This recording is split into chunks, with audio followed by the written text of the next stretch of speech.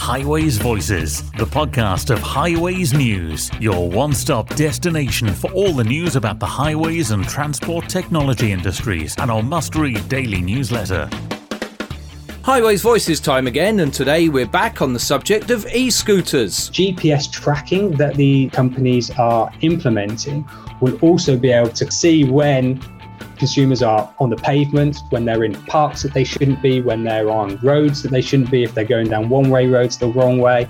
As long as they can enforce what they're saying, and I guess this is what TfL have to be monitoring and checking, then that's, I guess, a positive step in the right direction. Our most popular podcast ever was on the subject when leading journalist Peter Hitchens spoke out against them here on Highways Voices. This time we hear a supporting argument. We'll go the last mile to bring you the big stories here on Highways Voices from Highways News. Highways Voices, the podcast from highwaysnews.com. So that's come in a moment. First of all, Adrian Tatum, co-owner of Highways News, joins me as always with his thoughts on the week's news on our site. Adrian, what have you spotted? Well, Paul, it's a real mixed bag of important stories again this week.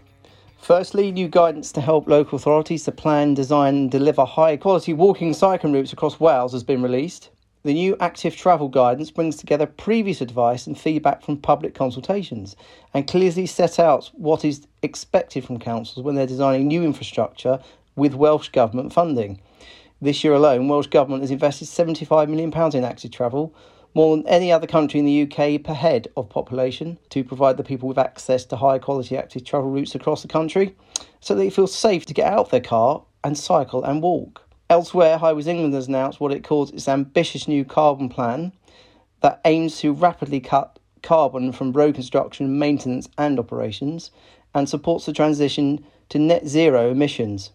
The government-owned company said it's taking immediate and sustained action towards decarbonising England's motorways and A roads. Also, Kent County Council has released a comprehensive 5-year highways asset management plan, and light rail operators get more funding from government to support operations as restrictions are lifted across the country. I'll add some stories about using data to better understand the causes of road crashes and therefore reduce them. Passengers being very positive about their experience of a driverless pod in Cambridge. A mixed reaction to the transport decarbonisation plan you just mentioned, Adrian, with the chair of ITS UK suggesting there are some missed opportunities to use technology. And an interesting one from Israel, who are bringing in technology to alert authorities if parents forget that their babies and toddlers have been left in the car. You can read all about these and so much more on our site and get them in a handy roundup email with our daily briefing, which hits your inbox at midday if you sign up at highways-news.com. Highways Voices with Paul Hutton and Adrian Tatum. A few weeks ago, you may remember we had leading journalist Peter Hitchens of the Mail on Sunday on Highways Voices discussing his opposition to e-scooters. It's complacency, and nobody talks about the fact that, which is known to anybody, even in our uncrowded cities at the moment, that these things are very much ridden on pavements and on footpaths and places where vulnerable people are, and they can attain speeds. I know officially they're limited, but everybody also knows that the limits can be easily overcome with a bit of electronic know-how. They can attain speeds of 25 miles an hour, and they're quite heavy. If you pick one up, to be struck by one of those things from behind on the pavement is quite dangerous. And we have cases from Paris, which legalized them some time ago, of people being quite seriously injured. A leading musician at the Paris Opera basically had her playing arm broken and ruined by being crashed into by one of these things. And when they go on the public roads, they're terribly vulnerable and dangerous. And again, in Paris, people have died on public roads riding them.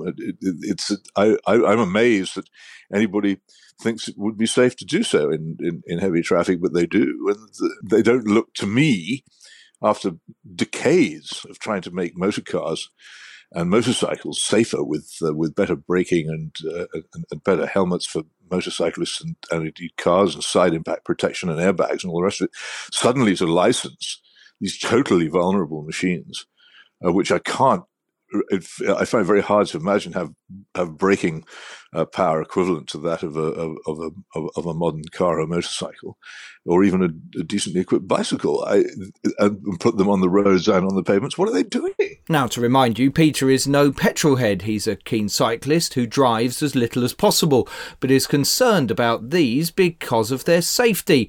Well, after that, Jack Holloway, an expert in mobility brands at global brand agency Lander & Fitch, got in touch to tell me that he took issue with the notion that e-scooters are a bad idea, saying that the trials that are ongoing are a pivotal moment for e-scooter brands to prove they can deliver an intuitive, safe and accessible experience.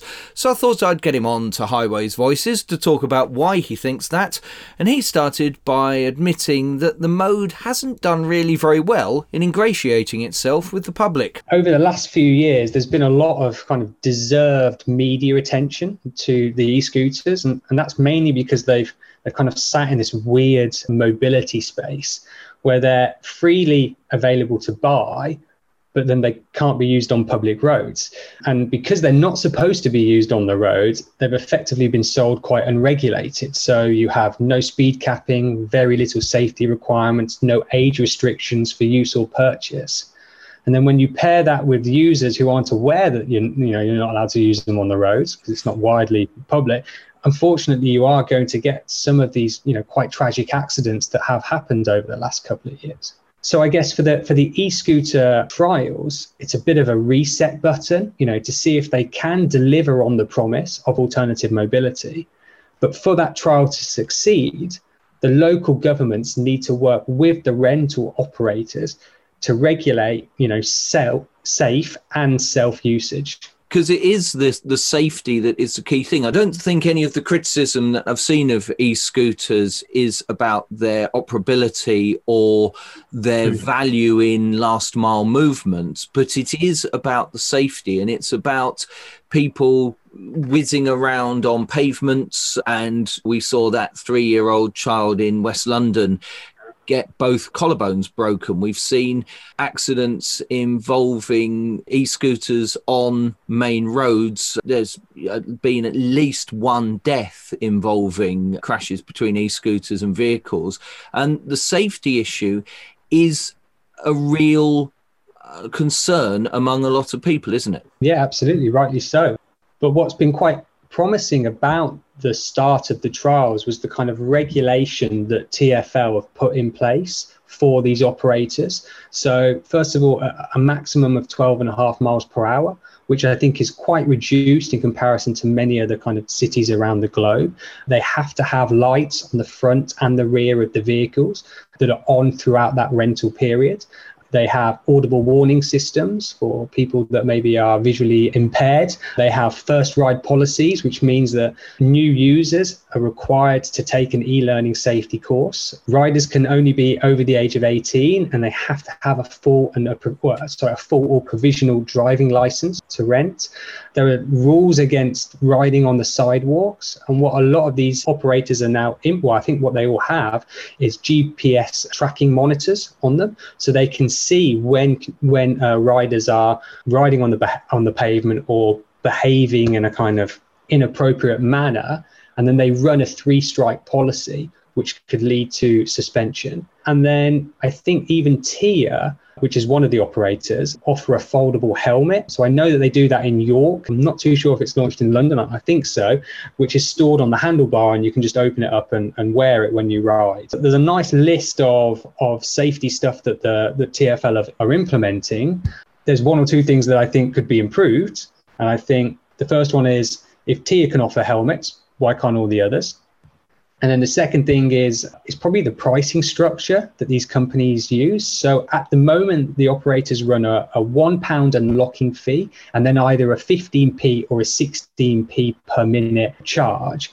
But the problem by paying per minute is that it encourages riders to make reckless decisions in the quest to save money. So I think maybe a pricing policy where it's per kilometre may be a more effective way that could reduce that risk. You gave the list of the restrictions on using e-scooters, and that all makes an awful lot of sense. But I guess the question is, A, how do you identify somebody who is scootering along the road as to whether they have a provisional or a full driving license? How do you know if they've been banned before? Because it's not like having a number plate on your car or anything like that. And who's going to enforce it? Because the police, when you do see them out on the street, are worried about a lot more things than e-scooters. So is the advantage being offset by some disadvantages? Yeah, but I think technology plays such a key role here. So actually, last week I tried to use an e-scooter or it was a couple of weeks ago in Bristol. I have a driving license. I didn't know that the driving license was a kind of requirement for it. My girlfriend doesn't. So when she was trying to sign up to use the scooters, the authentication that you require is a photo of your driving license. She has a driving license from Mexico, where she's from, which was actually out of date. And they said, no, you can't use that. Sorry, you can't ride the scooters. So, from that point of view, digital, is going to help monitor and ensure that only the right people can use the scooters. And then this GPS tracking that the companies are implementing will also be able to kind of, they claim, and I don't know if this is true, claim to see when consumers are on the pavement, when they're in parks that they shouldn't be, when they're on roads that they shouldn't be, if they're going down one-way roads the wrong way. And as long as they can enforce what they're saying, and I guess this is what TfL have to be monitoring and checking, then that's, I guess, a positive step in the right direction. And if it turns out, if the operators aren't doing this job, then it's detrimental to them because they're the ones that are going to suffer. The rental will effectively get cancelled. Explain to me why we need them within our mobility landscape, because I can use my feet, I could hire a push bike. Why do I need an electronic vehicle to help me get that mile or mile and a half part of the journey that I could surely do using my own steam? We see increased congestion on our roads. We sit on the buses and the taxis where sometimes it ends up being quicker to walk. And you're right, e-scooters are this alternative. If we can reduce the congestion that is on our public transport, then that's a good thing. I think in city especially, Londoners don't live in massive houses. Storing bicycles, storing transport is an issue. They are quite a lot quicker than walking. Walking is 3-4 miles an hour. You can get 12 miles an hour on the scooter, which means your journey could be 3 or 4 times quicker. And then not just thinking about London here, it's about other cities in the country. London is we're really lucky to have a great public transport infrastructure. It's rare to have to wait more than 3 minutes for a bus or a tube. But other cities in the UK, they don't have that luxury. Hence, there is this heavy reliance on cars. And I think the e-scooters just offers a bit more freedom and a bit more opportunity for city dwellers to transport around the city. So obviously the trials going on at the moment you see as crucial for achieving that vision that you've been talking about e-scooters fitting into the mobility landscape.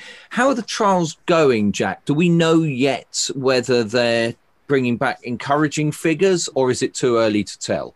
Yeah, I think it's probably a little bit too early to tell, definitely within London. Obviously, some of the other cities, the trials have been running for a little bit longer. I think in Nottingham, where they have a 200-strong fleet, those scooters are kind of averaging 10 uses a day, which is pretty good going. It shows there's an uptake for them. And those riders are aged between 18 and 44. So, quite a large demographic of people using those scooters. So on that basis, it's only one stat, but there is the potential, there is a promising start. No, let's assume the trials work. Let's assume that e-scooters become part of the mobility landscape. The safety issues are dealt with, et cetera, et cetera, et cetera. you're going to get what you get with any new piece of technology, large numbers of different operators trying to carve out their niche in the market and create their market share.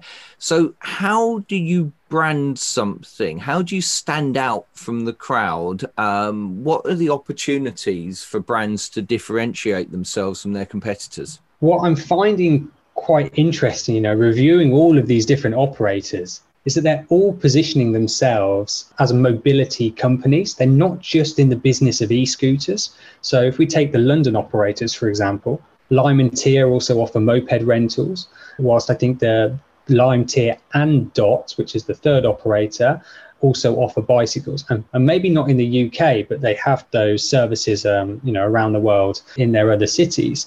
And because sustainability is the big mobility issue of our time, each of them are going very strong on that message.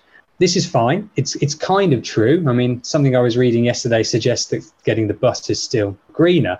But by playing the sustainability card, these operators, they're not gaining any advantage over their competitors. They're all behaving super similarly. There are two operators that are starting to define a supplementary purpose to their sustainability messaging. And the first one is Dot. So I think they probably have the most defined brand positioning. They have quite a distinct product language through their bicycle and scooters that feel quite playful, youthful, accessible, colourful. And they're starting to position themselves as an accessory to sightseeing, so appealing to that lucrative tourist market. I think that's probably quite a smart long-term strategy, but only if the scooters are allowed to move into the other London boroughs that they're currently not allowed in. So I think they need to be let into Hackney, Islington and Camden. And then the other one is Tier. Their scooters probably look the most aspirational aesthetically wise. They feel the most contemporary. And as mentioned earlier, they also have this foldable helmet. They're also introducing swappable batteries to their scooters. They don't have to be picked up and recharged every evening. And I think these proactive innovations to the category probably position them as a more innovative and forward-thinking proposition, in a similar way to how we may perceive Tesla, for example. But what they need to do is they need to start communicating these innovations and these plans in a kind of far more effective way, and start not just talking about sustainability, but all of the other great stuff that they're innovating from. It's really interesting what you said there, actually, Jack, because the fact that often when we in the transport industry deliver a service, then the service is just, well, this is it, and this is how it will work, and this is where it will travel to from, or this is what it'll do. To actually think about appealing to the public and doing that branding and that marketing exercise is something that I guess should be done across whatever transport mode, not just e-scooters or the new modes that are being introduced now. Absolutely. A good anecdote here is I actually worked on the Great Western Railway redesign, the brand redesign a few years ago. What Great Western, or I think at the time they were First Great Western, what they realised is that their trains obviously cater the southwest of England, so your Cornwall, your Devon, your Bath, these Bristols, that historically that they were the holiday destinations for Great British Holiday. And they wanted to turn their livery and their experience into something that felt kind of more special. It felt like you were going on holiday. It turned those areas that they cover as destinations. So everything from the ticket offices to the livery, to the train interiors, to the lounges was all built around this idea of a travel experience. So we took lots of cues from the airline industries and started building that into the experience for consumers. And you can effectively take that approach and thinking and apply that to your e-scooters or your everyday trains. It's just about defining what's really special about what you as a company do. That they're not all the same. They all have some sort of uniqueness to them. And then it's about expressing that uniqueness so it can become an advantage for you as a brand. Jack Holloway is a mobility branding expert at Landor and Fitch, and you can clearly tell he knows what he's talking about. And he's been talking about e-scooters, their safety and their place within the mobility landscape on Highways Voices this week. Jack, thanks ever so much for your time. Oh, thank you very much, Paul. It's been great chatting. Highways Voices, the podcast from highwaysnews.com. Highwaysnews.com. As always, we're keen to hear your views on this and any other issues, so please do get in touch at contact@highways-news.com. And it's also the address where you can, if you want, nominate someone for something they're already calling a podcast-based recognition of something that someone or some people have done that's good for the highways industry. It is, of course, Adrian's accolade. Adrian, who's your accolade for today? So this week, my accolade goes to Safer Highways for its successful start to its new Highways Heroes Awards. The organisation that was set up to recognise excellence in health, safety and well-being has set up these awards to recognise the people we put to work on both our local and strategic network. The awards have attracted huge support so far in the sector, with over 10 sponsors confirmed to committing to the event. Nominations are open also this week, and they can be made at highwaysheroes.com. So well done to Safer Highways for winning Adrian's accolade and really putting safety front and centre of what the industry is all about. So that's it for this Highways Voices. We've got one more before we take a break for the summer holidays next Wednesday. So do join us for that, and don't forget to tell your friends and colleagues about us and subscribe so you don't miss an episode. We're on all the main podcast platforms. Talk next week. Highways Voices. Join us again next week for more insights from those that matter in the industry.